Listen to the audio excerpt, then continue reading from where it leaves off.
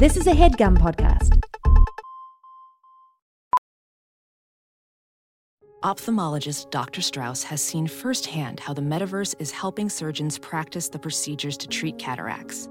Cataracts are the primary cause of avoidable blindness. He works with a virtual reality training platform developed by Fundamental VR and Orbis International to help surgeons develop the muscle memory they need.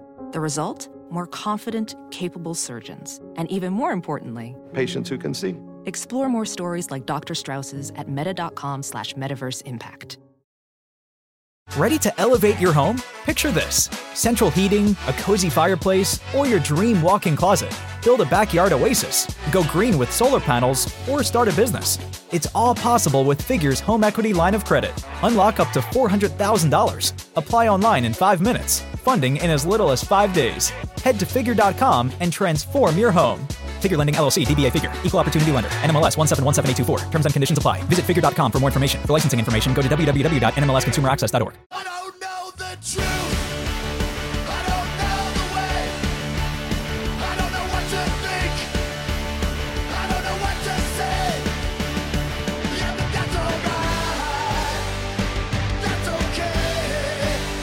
I don't know anything. Hello and welcome to Factually. I'm Adam Conover. Thank you so much for joining me on the show again. This week, I want to talk about an experience that is both weird and weirdly common in 2023 in the past couple years. You've probably seen it happen to someone around you. Maybe it was a roommate, a parent, a family friend, or for me, some comedians I started out with. Whoever it was, the story is the same. Someone who seemed sane with it and living in the same reality as you did suddenly lost their mind and went down some rabbit hole to emerge as a fully blown conspiracy theorist. Now, people have been losing their shit like this from time immemorial.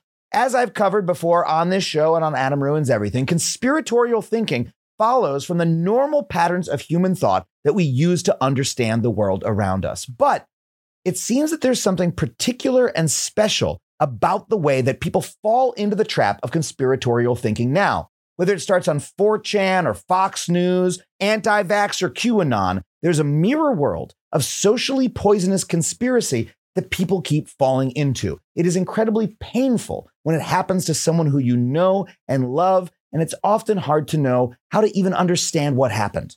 What is it about our world, our media, and our politics today that makes this happen over and over again to reasonable people who we love and care about?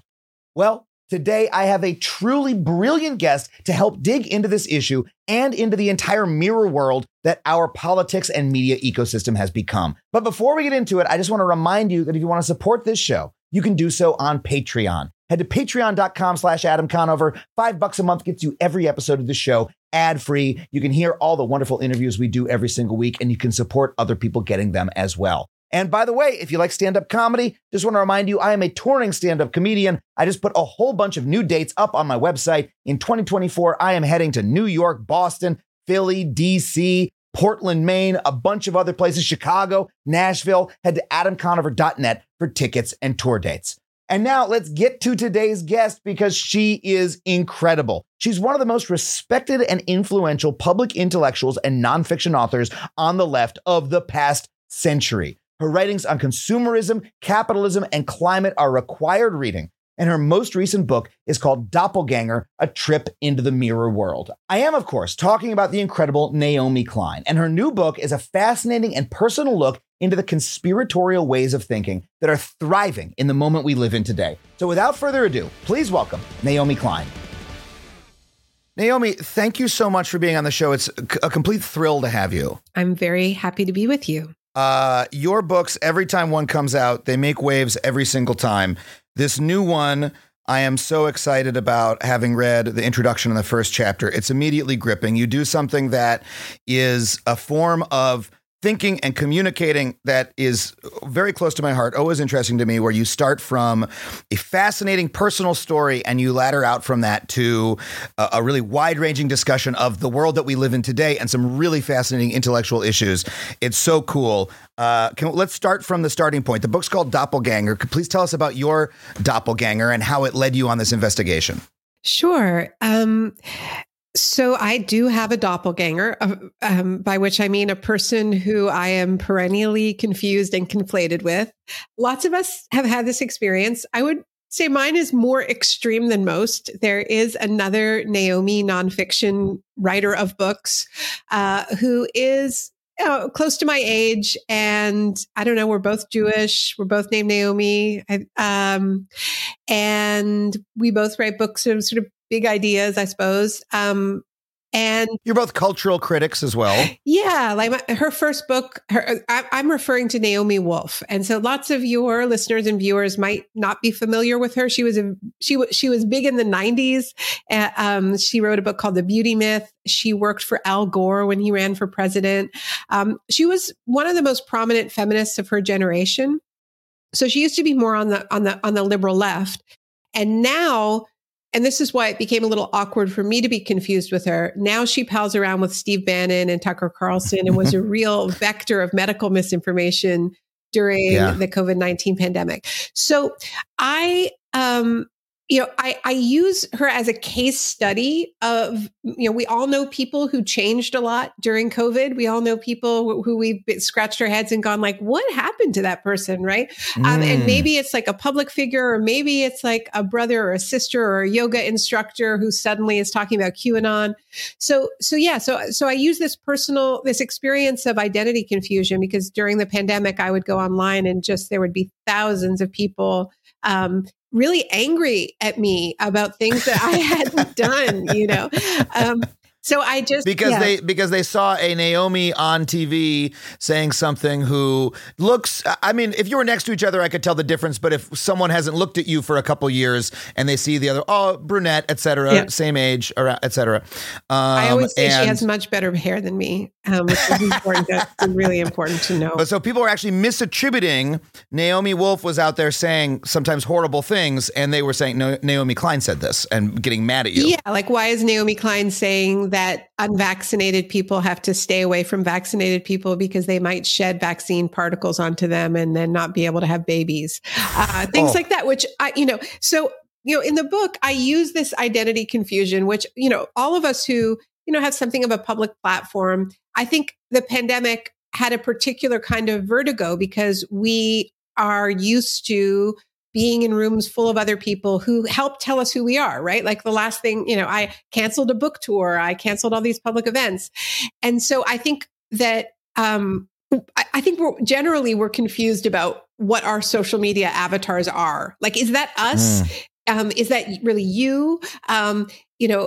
Like it's a sort of a approximation of you. Like it's a character version of you. It's a branded version of you. Right. And so, I think that I didn't like being confused with her because she was saying a lot of strange and dangerous things during COVID. But I also think that I was very confused about who I was during COVID because I wasn't able to do the things that tell me who I am a lot of the time. Right. So I used it as this kind of portal to get into the weirdness of how we are represented to the world through our avatars, whether we really believe that each other are real when we just see these avatar versions of one another.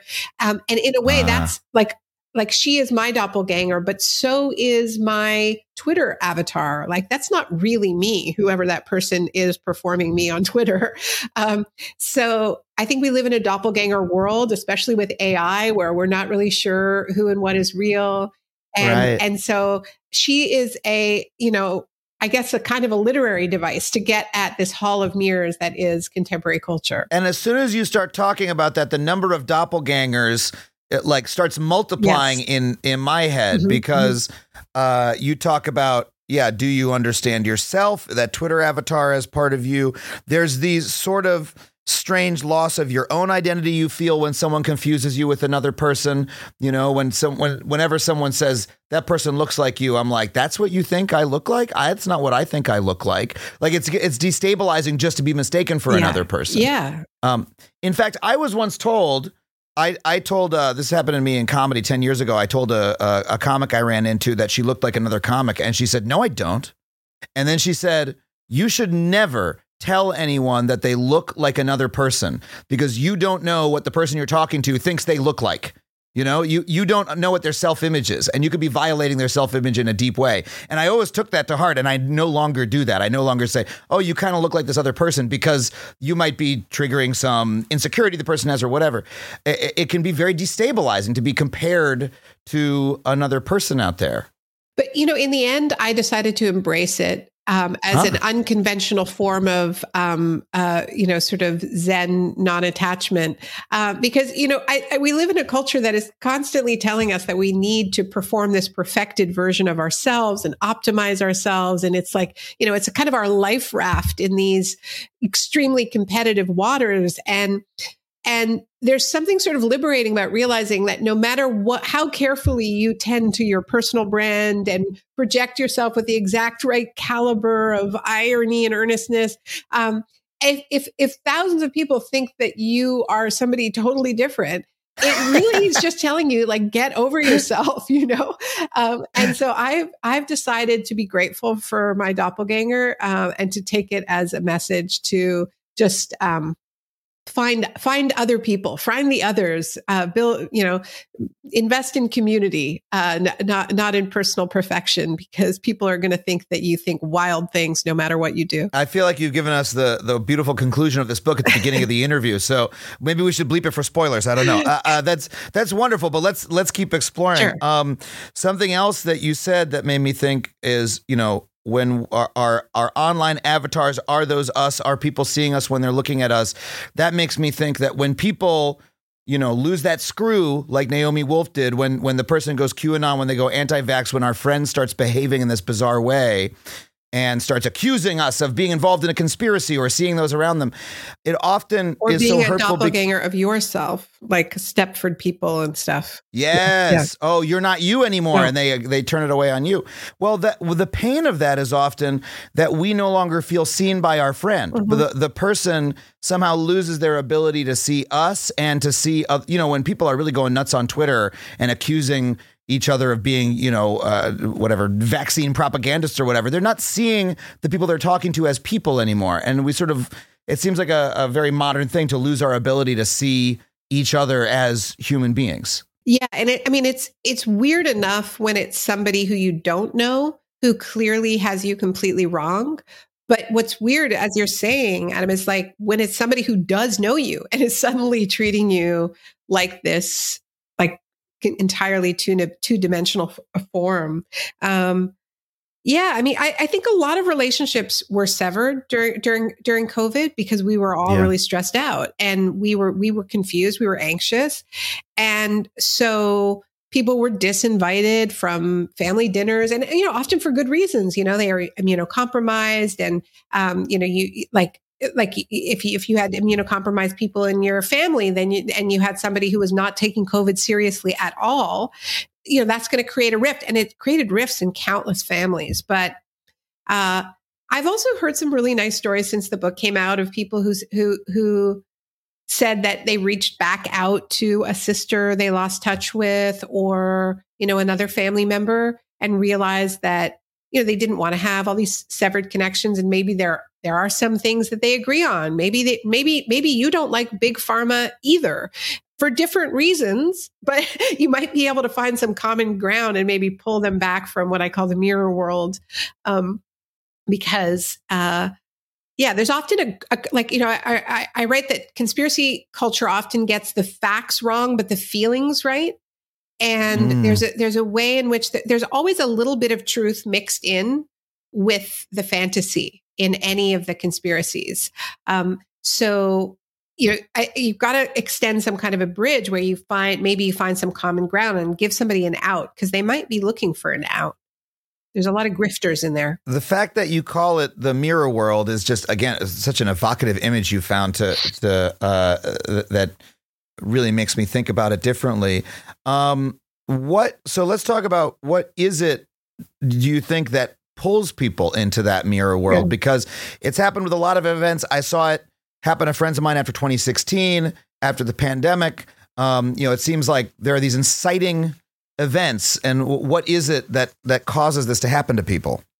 So I think human beings are creatures of narrative. We like to have stories that tell us who we are and where we are. And when you have a shock, like a major event that scrambles the story of who you thought you were, like 9/11, like a lot of Americans had no idea who these people were. And that was the question, like, why do they hate us? Like, what is this? We don't do a very good job of teaching people like geopolitics in high school, let alone university. So when it turns out that there's like people on the other side of the planet who are very angry at your country and you never learned why, like you didn't even know they were there. Right. Yeah. After 9/11, I wrote a piece. I remember, I think it was for the LA Times, saying, Americans woke up to realize they were, that they were at war, only to find that they had been at war for a long time and no one told them, So I think that we go looking for stories when our stories of self fall apart. Like, I don't know about you, but I've never lived through a global pandemic before. I've never been told to stay home for months before. This was new terrain. I've never looked up at the sky and not seen planes, Times Square empty. I mean, these were shocking events. And so as creatures of story, we go looking for them. And I think what really derailed us during COVID is that search for story intersected with an attention economy. And it's an economy that means that whoever has the most outrageous, overclaiming story wins the clicks, wins the eyeballs. Science takes time. We were confronting a novel virus, and you had all these scientists saying, like, okay, be patient. We have to go do our research and then we'll get back to you. And then you had a whole bunch of grifters just rush into that gap saying, we have the story. We know, come over here. And, often they were dusting off theories that they had been using in different contexts, like the anti-vax movement, right? Like they had been spinning stories about childhood vaccines and autism, which were lies before COVID, but they just needed to kind of do a search and replace on the COVID vaccines, and they were good to go. Like they didn't have to, So anyway, so that's some of it. Why do you call? How did you come up with the term the mirror world, and why do you think of the conspiracy theory world as being a mirror? Well, I was struck, so I use my doppelganger as sort of my white rabbit, like in Alice in Wonderland, to fall down the rabbit hole and really explore the world that she is in now.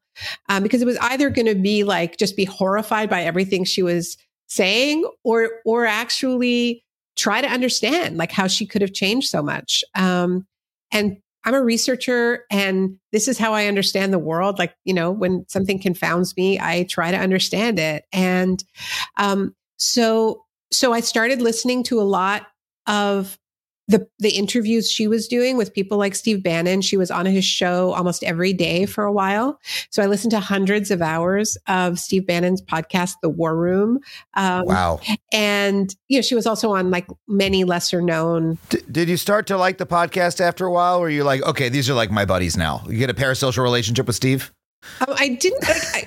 I admit that I got his theme song stuck in my head for a while, which is like pretty catchy. It's a very weird anti-China theme song that I won't try to sing right now. But it does end with like, let's take down the CCP. And that's when I knew I was in trouble, when I just was like, couldn't get it out of my brain when I was doing, unloading the dishwasher. But I call it the mirror world because I was really struck, particularly listening to Bannon one time I remember it's Christmas 2021, and he was shilling a new coin, called, FJB, like fuck Joe Biden. And he was just trying to fleece people before Christmas. He was like, get this for your relatives. And he was making this whole pitch about how you couldn't trust the dollar anymore. So you had to buy these coins and so on. This is cryptocurrency? It wasn't exact. It was even like not even cryptocurrency. It was just like literally a coin that said fuck Joe Biden. Like just we made a little piece of metal disc that says FJB on it. Okay. Which is why I say you might be able to get some friends and family members back from the mirror world, because there are so many grifters there, right? right? That they might be looking for some kind of help. It's so they're getting fleeced nonstop, right? Right. Send that lifeline, see what happens. But as he was making his pitch, his pre-Christmas pitch, he was saying, we need to have, this is why we need to have our own money, and we need to have our own publishing companies, and we need to have our own social media platforms, because we will never cancel you. We will never other you. You'll always be welcome here. And so, and he was really talking about a one-to-one, like, get kicked off Twitter, you can join Getter, which they call themselves the Twitter killer. Get kicked off YouTube, you can join Rumble, and so on. And there was like an exact mirror of everything like in the world that I lived in. And I was just really struck that most of the people who I know and hang out with have no idea this world like fully exists. And they actually think that when somebody gets kicked off the social media, that the site that they're on, that they almost like have been deleted from planet Earth. And it's so strangely arrogant, because actually they're really good at this, and they are building massive platforms, and they're reaching lots of people. And that's why I pay attention to them. They're a major political force. Steve Bannon's a strategist. He's trying to get back into power.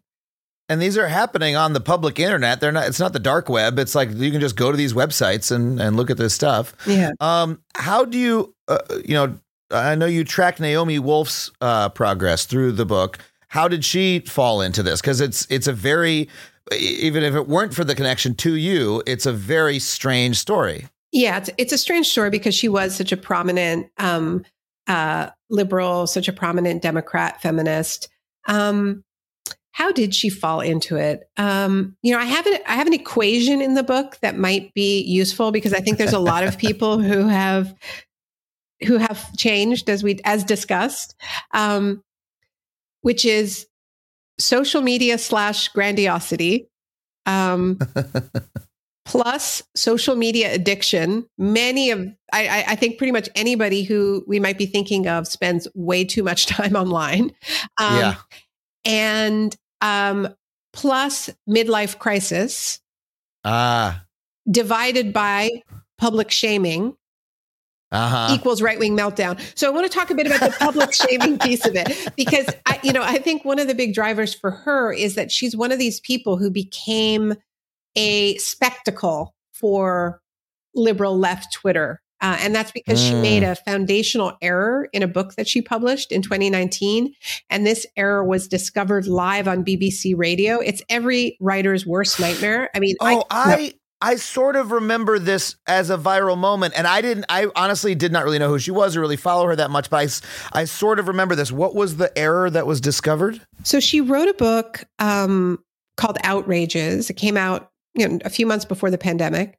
And it was a historical work. It was actually her PhD thesis. And it told, during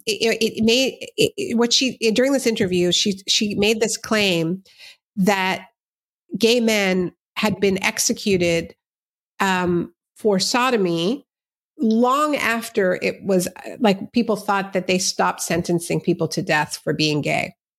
And what happened, and the BBC interviewer pointed out that she had misread the historical record. And he said, like, in a very polite British way, like, it's just, the thing is that I think you misunderstood. And then he explained that, and then the bottom falls out of her entire book. And it turns out that those men had actually been released. She misunderstood a term called death recorded, which she thought was a death sentence, but it isn't. And so that was just a journalist doing his job. He fact-checked a book that should have been fact-checked by the author and the publisher, and found a massive error. But then she becomes a meme, then people just cannot get enough of this, of watching it. Why does she become a meme? Because this sounds like an error is an error that's embarrassing. Maybe people have a little bit of fun, but there has to be something deeper going on for people to really go in on that. I think not really. I mean, I think she was enough of a big deal, enough of a, New York Times bestselling author, that to watch this happen live on the air it was just one of those moments where, because it would be your worst nightmare, and there's a lot of writers on Twitter, the idea that you could point and laugh at it happening to somebody else somehow made you feel safer. Got it. But also she had been dabbling in conspiracy culture, before that. She did things like they took pictures of clouds and speculated about government, chemtrails and things like that. She was a bit of a cloud truther. She talked about just a little spot of cloud truth, just like you're hanging out with her and she might go, "Hey, clouds are fake," and you're like, "Oh, well, that was weird that Naomi just sort of tossed that on me." But other than that, she's pretty nice. Just a bit of a cloud truther. I mean, I think she thinks birds are real. I'm not sure. But because there was a little bit of a reservoir of annoyance with her already online because she was dabbling in other conspiracy theories, that's why part of why people really went in, it sounds like. Yeah. And then during COVID, I think we were all bored and at home, and she was like just endlessly sharing wild theories. Like, she'd come, you'd log online and, she had like, almost 200,000 followers. It's not like she's like, it didn't have reach. She has many more now. But she'd say that she thinks that children were losing the ability to smile because they were wearing masks, and then that would be days of entertainment, things like that. There was a lot about vaccine shedding onto unvaccinated people. And I mean, but I call her a conspiracy influencer, not a conspiracy theorist, because there are often these glaring contradictions in the claims. For a while, she was talking about how COVID was maybe had been cooked up as a bioweapon.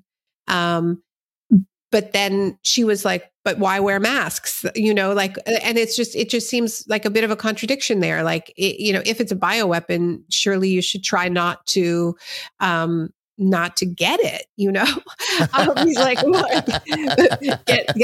So she's an influencer. Right, then you should be worried about it. It contradicts the idea that it's not that big a deal. Yeah. So the story's constantly changing with whatever is going to get more clicks. So if everyone's supposed to get vaccinated, now the vaccines are a bioweapon. If everyone's supposed to get an app on their phone to see if they got vaccinated, well, it's not about the vaccine. It's the app. The app can listen to your phone conversations and things like that. But this is what I mean about how they often get the feeling right and the facts wrong, is that, that's where she really took a star turn on the right, was when she started talking about those vaccine verification apps being a covert surveillance plan. So the truth is, like people are very anxious about surveillance. They're very anxious about what happens with their data. They're anxious about their cell phones. We don't really understand, what is known about our movements, and so she projected all of our collective surveillance fears onto this one app. But the response on liberal Twitter was, wait till they hear about cell phones, which is kind of funny, right? But but the assumption behind that joke is that we all know that our cell phones are listening to us and we're okay with it. But the thing is, people seem not to be okay with it, right? So this is part of the appeal of conspiracy culture, is that, they're telling a very simple story. Like, if we can just get rid of these apps, then everything will be fine and nobody will be able to track you anymore, right? Or the vaccines, or whatever is the kind of boogeyman of surveillance. Whereas we actually need policy responses so that we can control these tech companies and they're not able to mine our data endlessly and create more doppelgangers like AI versions of us and so on. Right. The story with a grain of truth, but with a much simpler solution, and you can apply it to almost anything. Now, often when someone is a conspiracy influencer like this, there'll be this implication that people will say, oh, they're a grifter. And a grifter generally means someone who doesn't believe anything that they say. They're just trying to get the clicks. They're harvesting clicks. They're like following the audience. Did you feel that was the case in her case? Was she a complete cynic about it? Or do you think she was believing these things and was just not able to sort of connect the dots that they were self-contradictory? It's very hard for me to know what she believes, right? And I think that a lot of people who really go all in with conspiracy culture aren't completely cynical. They have to convince themselves of some of it on some level. But but that doesn't mean that the primary impulse isn't grifting, isn't ego, isn't getting people to treat you like a savant or whatever. I think she gets a lot out of this, I guess is what I'm saying. I think she lost a lot in the world that she used to, travel in. She could no longer get published. After that error on BBC, her publisher dropped her, dumped her book. So she had every reason to move to a new market that is very large, that has, Tucker Carlson, when he had her on Fox, he was getting 3 million viewers a night. There's no show on the left that she had access that could go near that, right? So there's every reason. So I don't know what she believes, but I do know that a lot of people who follow this are not just grifting, right? Like the only reason the grift is successful, if it's a grift, is because there are lots of customers who sincerely are listening to Steve Bannon and Naomi Wolf and RFK Jr. and believe it. Or else it's not a good grift. You don't have customers. So it's worrying because they're using such apocalyptic language. And, if you really are in this battle for humanity against a genocide, that's the kind of language that she uses. Good and evil, she's claimed that there is a genocide that has happened because of these vaccines.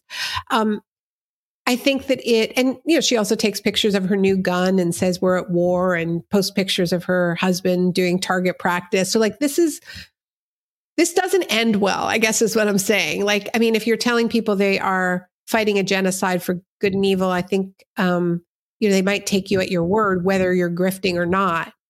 And they might decide to do something about it. And we're seeing lots of examples of that, actually. We absolutely are. Well, we have to take a really quick break. When we come back, I want to ask you more about how this has changed your own interaction with your online identity. But we'll be right back with more Naomi Klein. As a Factually listener, you're probably aware of my unwavering commitment to online privacy. Well, Delete Me has been an indispensable tool for me for many years, long before they even started advertising on this show. I've been using their wonderful service. In today's digital landscape, it's alarmingly easy for data brokers to traffic your personal information online. In fact, I would almost guarantee that your personal information is on multiple data broker sites on the internet right now. It's not even the dark web, it's the regular web. These data brokers may be peddling and exchanging your name, phone number, and home address, all without your knowledge. And trying to locate and remove all this data yourself can feel like an impossible task because there can be dozens of these sites. But that is what Delete Me does for you. Delete Me's team of experts scours the depths and the breadth of the internet to locate and remove your personal data. Within just 7 days, you'll receive a comprehensive report detailing their findings and what they have removed. It can be hard to believe, but approximately 41% of Americans find themselves vulnerable to various forms of online harassment, and this means doxing, scams, and even identity theft, all of which pose significant threats to your financial security and could potentially derail career opportunities. I used to get weird people calling my cell phone all hours of the day or night until I signed up for Delete Me, and it cut it right out. So if you want to safeguard yourself like that and live with the peace of mind that experts are hunting down and removing your personal information every 3 months, then check out Delete Me. Go to joindeleteme.com/Adam and get 20% off for all consumer plans with the code Adam. That's joindeleteme.com/Adam. As a professional welder, Shayna Ford uses Forge FX to practice over and over, which helps her improve her skills. The more muscle memory that you have, the smoother your weld is. Learn more at meta.com/metaverse impact.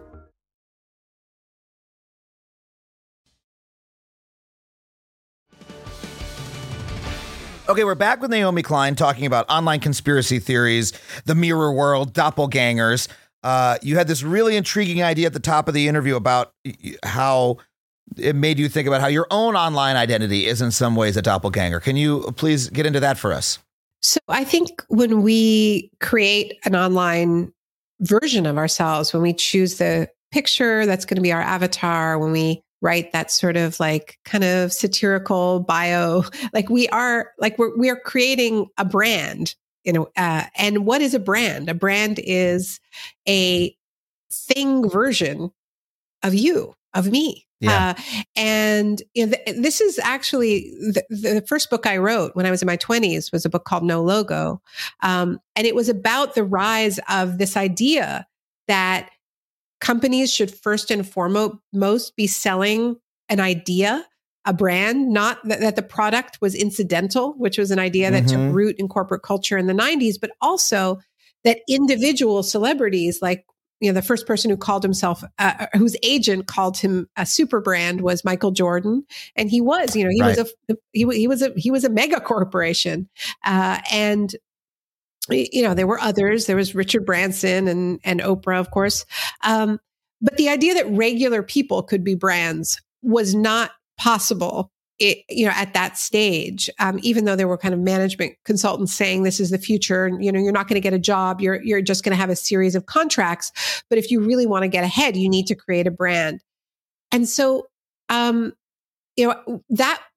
didn't become a reality until social media put advertising agencies into all of our back pockets, right? Yes. Because suddenly you too can do this for free, like for the price of your phone. And what I'm trying to do in the book is, look at it with a little bit of distance, because I think people are often called out for being performative and being inauthentic online and so on. And this is like the ultimate smear, is like you're just performing, but we're all just performing. And the reason we're doing it is because we have all received this message that the perfected, performed self, the brand itself, is really our only hope of survival in these, incredibly competitive, shark-laden waters. So, I think we should treat ourselves with a little bit of compassion in thinking about why we build these doppelgangers of ourselves. But a brand is a thing. Like, humans are not meant to be brands. We've accepted the logic, and we're all doing it. And that's why we think we all need to issue like press statements whenever anything terrible happens in the world, Right. That is where I went as well, because there's a lot of that happening right now with people saying, you need to post about this. You need to post. You need to speak up. And it's at that moment that the distance between. By the way, you don't. Thank you. I agree. I don't think anyone can force you to post. And I don't think that posting is good by itself. Posting can be something, and but it's not. People will try to shame you into it. Your silence is its own statement and so on. And they're just performing themselves, like that version, that whoever those people are who are calling you out for not having issued a press statement about the Middle East, like, unless you are a politician, unless you are a public person with some kind of record, you don't owe that to the world. I think you should read, you should become, literate about these issues that are going to impact all of us. But if this is not your area, you do not owe anybody that sort of us versus them performance. Correct. And I felt that really strongly. Well, it made me think about the distance between my brand and my personal self, because I post, I have a large social media presence. There are things that I post about a lot. What I don't post about international affairs. That's not part of my brand. Now, as a person, I have a responsibility, right, to check in on my friends who are affected, to learn as much as I can, to try to, et cetera, et cetera. But there's a big gap there. And I was really feeling the gap over this last couple of weeks. Yeah. And I think people feel, you start to feel like somebody's keeping track, like there's some list somewhere that's keeping track of everybody who has said something, everyone who has said nothing. And we don't want to be on the wrong list. Wait it out is all I can say. Just wait it out. And certainly don't say anything if you don't know what you're talking about. But the point about this idea of like, that a brand is a thing version of you, and is a bad way to be human, right? Like, I have studied what it means to be a good brand, and what it means to be a good brand is to repeat yourself endlessly and have extreme message discipline. So if you are a good brand as a human being, you are incredibly boring. You do not evolve. Right. And you basically are just like a dog chasing its own tail for the rest of your You're life. just Nike. You say, just do it, just do it, just do it, just do it For over the and over ages. again. Yeah. Yeah. Yeah. Change the celebrity, keep the slogan, Yep. that like good branding is all about discipline. And that may work for Nike, but it is really not what one should look for in our attempts to be human, which is to actually evolve and learn from our experiences and reserve the right to change.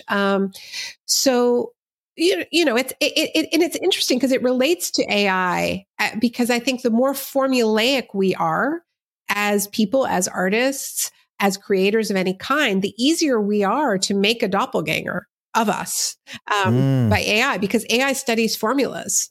So you got to keep the machines guessing.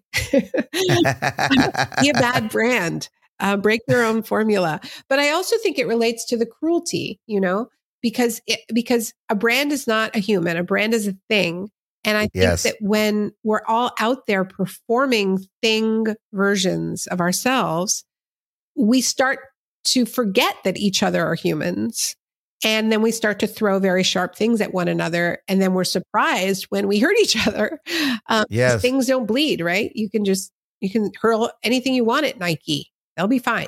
Do you feel that you've created a brand for yourself? Did you say, oh, wait, hold on. I am a brand in a way that I'm no longer comfortable with as you were looking into this? Yeah. I mean, this was a question that came up for me pretty early because my first book, I got really, really fortunate with my first book, and No Logo became a brand in the world. And it was very awkward because it was this anti-branding book that suddenly like there's a No Logo craft beer in England. There was a whole line of Italian sundries, including some very good olive oil in Italy called No Logo. And then there was like a restaurant in Geneva called No Logo, which I went into. I was like, oh, wow, there's a No Logo restaurant. And I went in and I introduced myself to the owner, who ran away. He was so panicked that I was going to sue him or something, that I had decided not to trademark it because I thought that compromised my ethics. Anyway, I was like in my 20s, I could have gotten so rich. Well, yeah, it became a meme. No Logo. It was everywhere. Yeah. So I was confronted with this tension early on of like, okay, so even if I didn't want to be a brand, but I did sort of want to be a brand. And then I just realized it got way beyond my control. So I just decided to try to become a bad brand. And then the next, for me, what that meant was not writing about marketing for another 20 years. So my next books were really not sequels to No Logo. The Shock Doctrine and This Changes Everything. They were, because I thought to be a good researcher, to be a good investigative journalist, I have to follow the research and not just chase my tail. And it was very clear to me that some writers just write the same book over and over again and slightly change the title. I mean, they're franchises. It's very popular, but to me, it was never really an option because I don't have the discipline to write about things that are not interesting to me. Like I'm too lazy for that. It has to interest me. I have to not understand it and have this desire to understand it to keep me working. And the thing about being a good branded author is you've already figured out the formula and then you just have to repeat it. But to me, writing is too hard to do that. Like if I'm not in a process of discovery, I will just watch television, Yeah. So it wasn't so much like that I was so pure. It was truly not an option for me. I mean, I guess I could have hired an AI to write those books for me. Well, it seems like you had an urge to resist it, which I deal with that in my own work. I have my pet topics I return to again and again. Anyone who listens to this show knows what they are. I don't need to list them. But then, I have an urge to get away from that and do something new. But then the problem is, well, how do you sell that? Because people know you for the thing that you just did, right? People know you for that. And so maybe they want more of it. I mean, even this book seems very different that it starts from such a place of personal history of like, hey, this weird thing happened to me compared to. I think any kind of success is always going to create its own trap, right? I mean, that's like Dylan. Going electric, like people didn't want that from him. And then that's why he had to do it, Yeah. But with this book, it was similar in the sense that I couldn't bring myself to write a conventional nonfiction book again because I had lost faith that argument changed minds. I had lost faith in the concept of a linear nonfiction argument-based book. Life was just getting too weird. And so I just thought, well, maybe I can write in a really different way. And, this book is much strange. It's weirder, but we live in weirder times. And it uses my own double to go into a hall of mirrors. And I think that if I had tried to write about the weirdness of now, as if I was outside of it and just be like, I'm now going to make an argument about doppelgangers. No, who would want to read that? Like, what's fun is to read about a hurricane from inside its eye, Oh, I love that. And to explore, what does this mean? What does this word mean? And to explore the Hall of Mirrors from inside the Hall of Mirrors, like to join you right there and to and try to see get everything out. double. For sure, try to get out, Yeah. But you got to start inside. Do you have any belief that project can change minds more than the linear argumentative essay can? I have found that. Like I have received so many really beautiful responses to this book of people who are grateful to have a kind of a map of this dynamic with the mirror world where we're defining ourselves against one another and projecting everything we can't stand about ourselves onto them, and then feeling pure because we are not them. And I think, even something having a term like the mirror world, I have found like all a writer can do. I always see my role as helping people read the news better. I know this is a sort of a strange, like a job I've assigned, but to myself, but like, I don't have grand ambitions about what books can do on their own, but I do think that we can provide a little bit of orientation and some language, right? Like with the shock doctrine, I gave people some terms to describe what happens when we're in a state of shock and people try to take advantage of it. They try to push through a pre-existing wish list, right? And so whenever there's a disaster, I start hearing people say, well, it's the shock doctrine. They're doing disaster capitalism. And I think, okay, I helped people just get oriented a little more quickly. It's not nothing, Yeah. Like that's all I can do. I think there's more that we can do that are not books, that mostly involve organizing with one another in the real world. Yeah. Well, but to create a piece of language that can help people understand the world more quickly is a powerful thing to do. It's, as you say, it's maybe a small contribution in the overall world of language, right? Or of our concepts, but it does give people a new verb, almost a new way of relating. I want to return to that point of organizing because I obviously believe that strongly as well. But the online world, I'm curious how you feel about it because there's just a little aside earlier in the book where you say something like, "Oh, I dismissed that as happening just online and not in the real world." I was so naive back then. We were all naive enough to still say things like that. And what's weird to me is, I lately have found myself saying, "Oh, that's just happening online more." I've been on the internet my entire life, literally since I was, very young. I was obsessed with the internet and with the computer world, and like dwelled there. And now, over the last couple of years, I've been like, I want to be on the computer as little as possible. I want to go look at a fucking tree. I want to go do comedy with people in a room. I want to meet people face to face. I hate Zoom meetings. I will go 45 minutes to meet you in person. That's just been my own my own orientation. And yet we do at the same time live in a world where you can't say, "Oh, that's just Twitter," or you can't. I'm not sure. How do you feel about it? I think like you, I am drawn to the real, to the embodied spaces. I live in an incredibly beautiful part of the world in coastal British Columbia, where there are many trees to spend time with, and it is really literally grounding. And I don't think that I could do the kind of work that I do if I wasn't able to balance it out with a hike in the forest or some time on the water.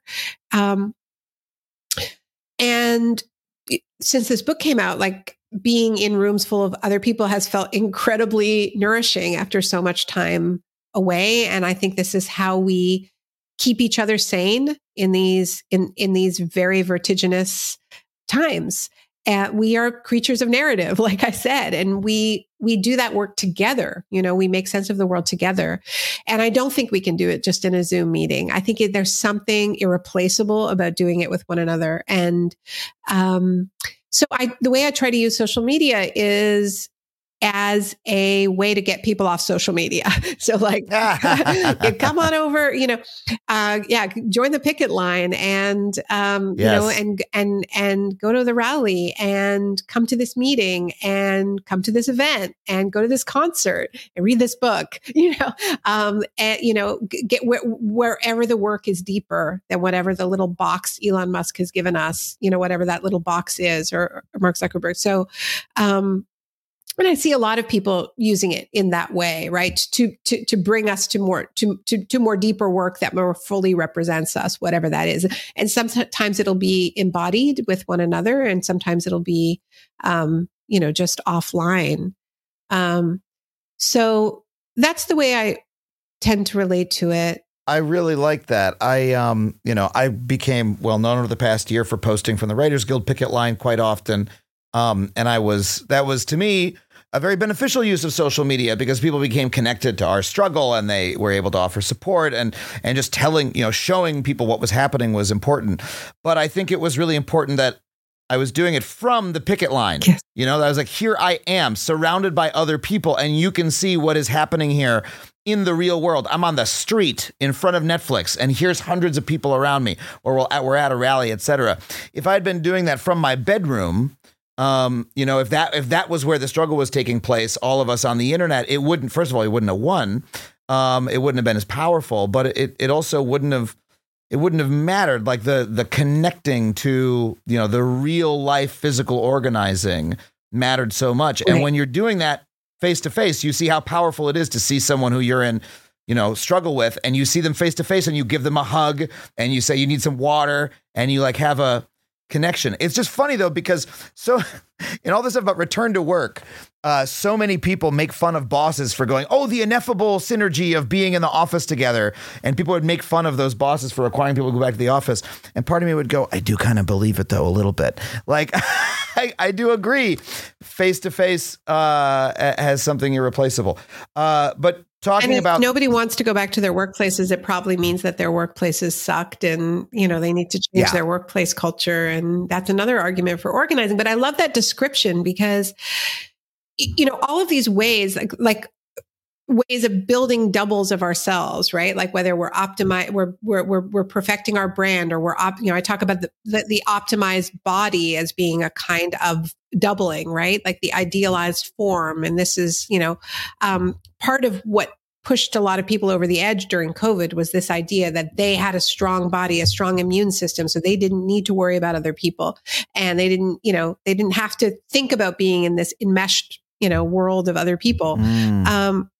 Or they see their kids as their little mini-me's, their little doppelgangers. But all of it is about the self as opposed to building collective power. And, when we are trying to face huge collective problems as individuals, that's when we feel most powerless, right? And we feel ashamed, because we can't seem to make ends meet despite the fact that we're working so hard, or we're carrying this debt, or we have this terrible boss.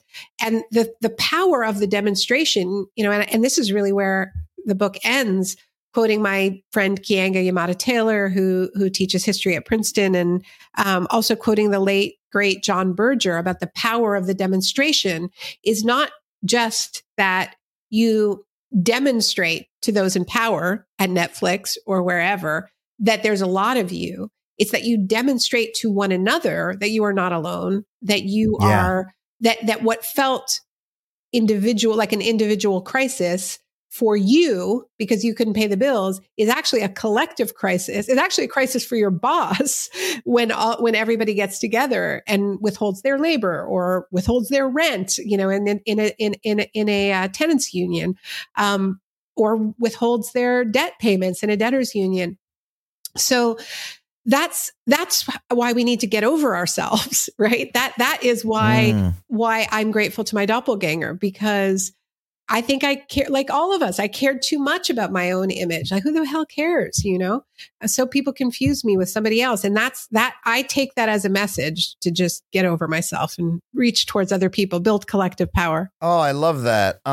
It makes me think of this thought that I've had recurringly over the past couple of years, which is that when you're face to face with other people, they see you in a way that you can't control. I think about this as a stand-up comedian who I perform live in front of other people, and I watch other stand-up comedians. And when I think about how the audience regards you on stage, they're looking right at you. You're exposed in front of them. You can try to put up whatever front you want, and a lot of people can put up a front quite well. But the audience's gaze always pierces to something that you don't control. That I feel that people are able to, when we're present for each other, we see each other in this sort of like deeper, uncontrollable way. And maybe that's why it's a relief to be in person, because we, on the internet, it's all artifice, right? It's all anybody sees is what I control. Yeah. And it's actually helpful to be in a situation where I'm not totally in control. And then I get seen as a person, which is satisfying and sort of lumpy and weird. Yeah. Even though I don't have control over it, it's a little scary, but it is ultimately so much more. There's more fucking going on there. Well, they will also do things you can't control, right? Like, yes, and that's a whole other thing. But it is. I mean, this is the thing about. I think there's certain things about the tools of technology that are habit forming. That when you can mute somebody, and just block, there's something habit forming about the idea that you can just make inconvenient people disappear. Which, look, I'm a muter. I admit it. Like when someone's putting me in a bad mood, I'll mute them. I don't block. I don't so much give them the satisfaction. You can't block, but it's so fun to follow someone and then mute them and be like, they don't know that they're muted. They still think I follow them. They're still yelling at me and they think I hear them. But it's a sick thing to take pleasure in. No, because when you are in a room with other people, you realize that you can't turn them off. Like they are going to be, they're all fully human selves, right? And this is why we need gun control.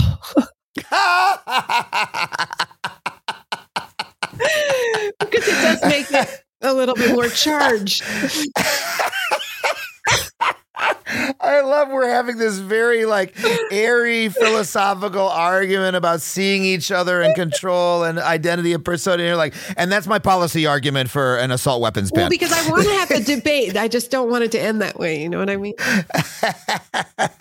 I love it so much. And this, again, it connects to so many things that I've been thinking about who I am and how I move through the world and what I do.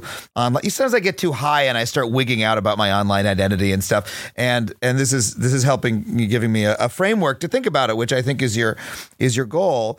So do you have any, to bring us in for a landing here, concrete steps that you take away from this journey that you went on with Ms. Wolf and everything that you learned about the mirror world? Like, how do we, especially if we talk about those people who are really trapped within it, and we want to connect back to them, because I have so many friends who've experienced the pain of that. I have friends who've lost parents to QAnon, who they can't speak to anymore, and to that mirror world. What do we do?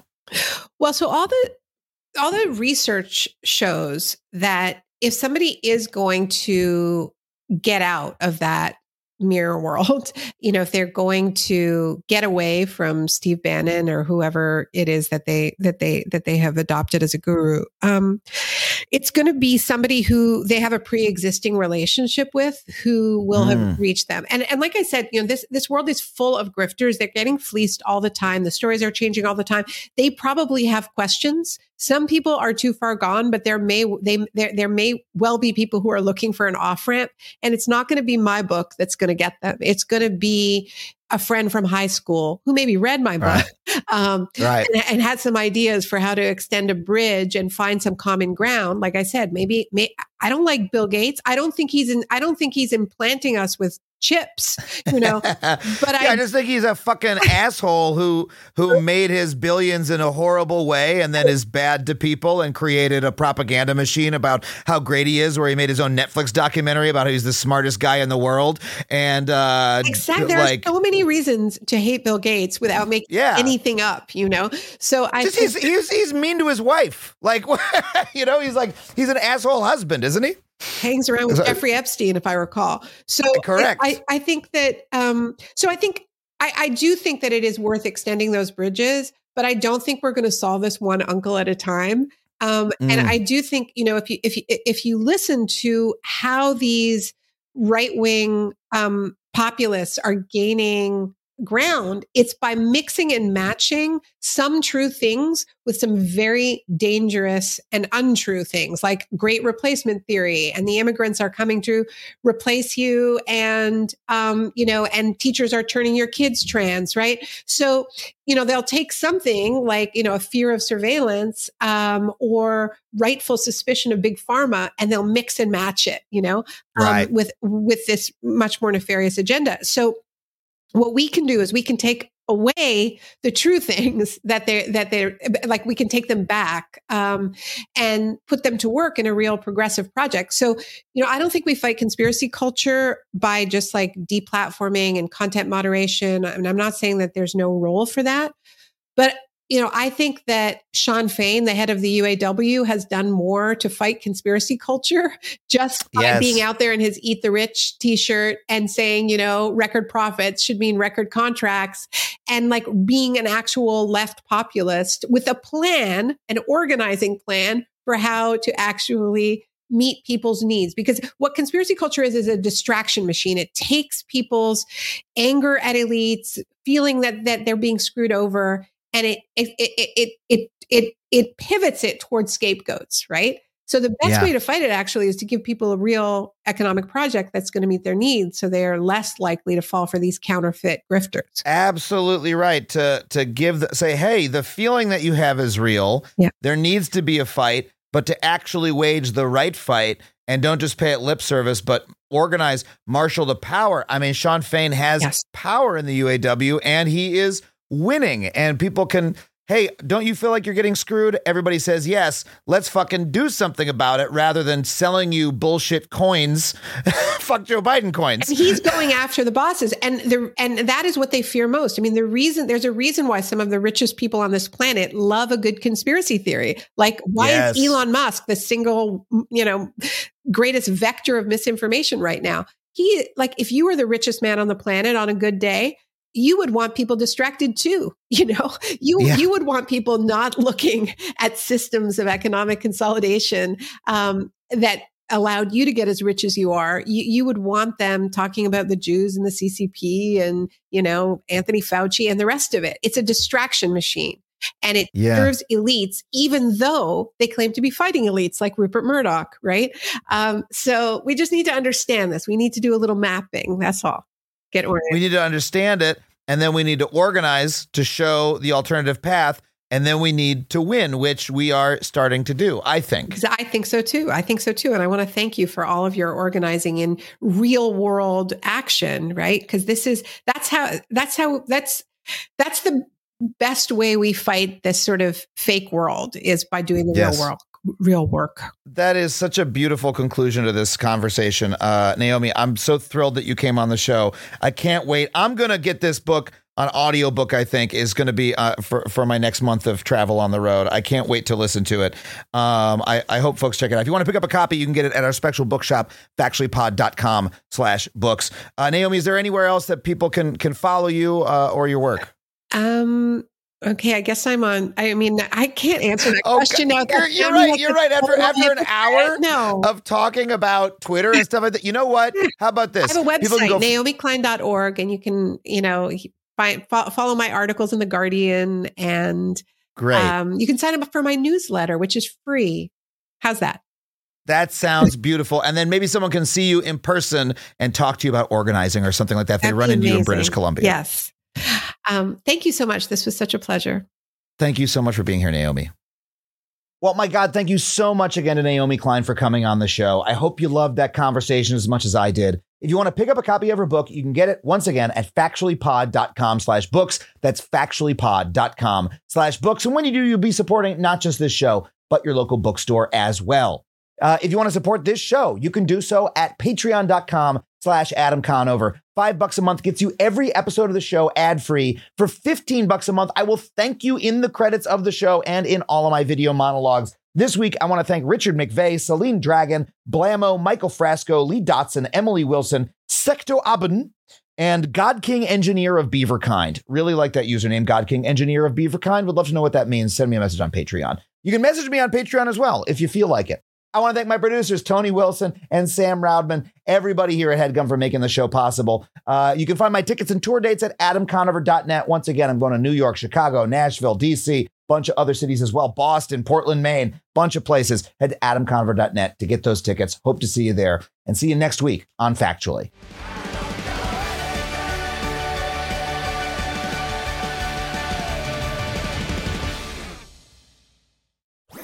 That was a HeadGum podcast.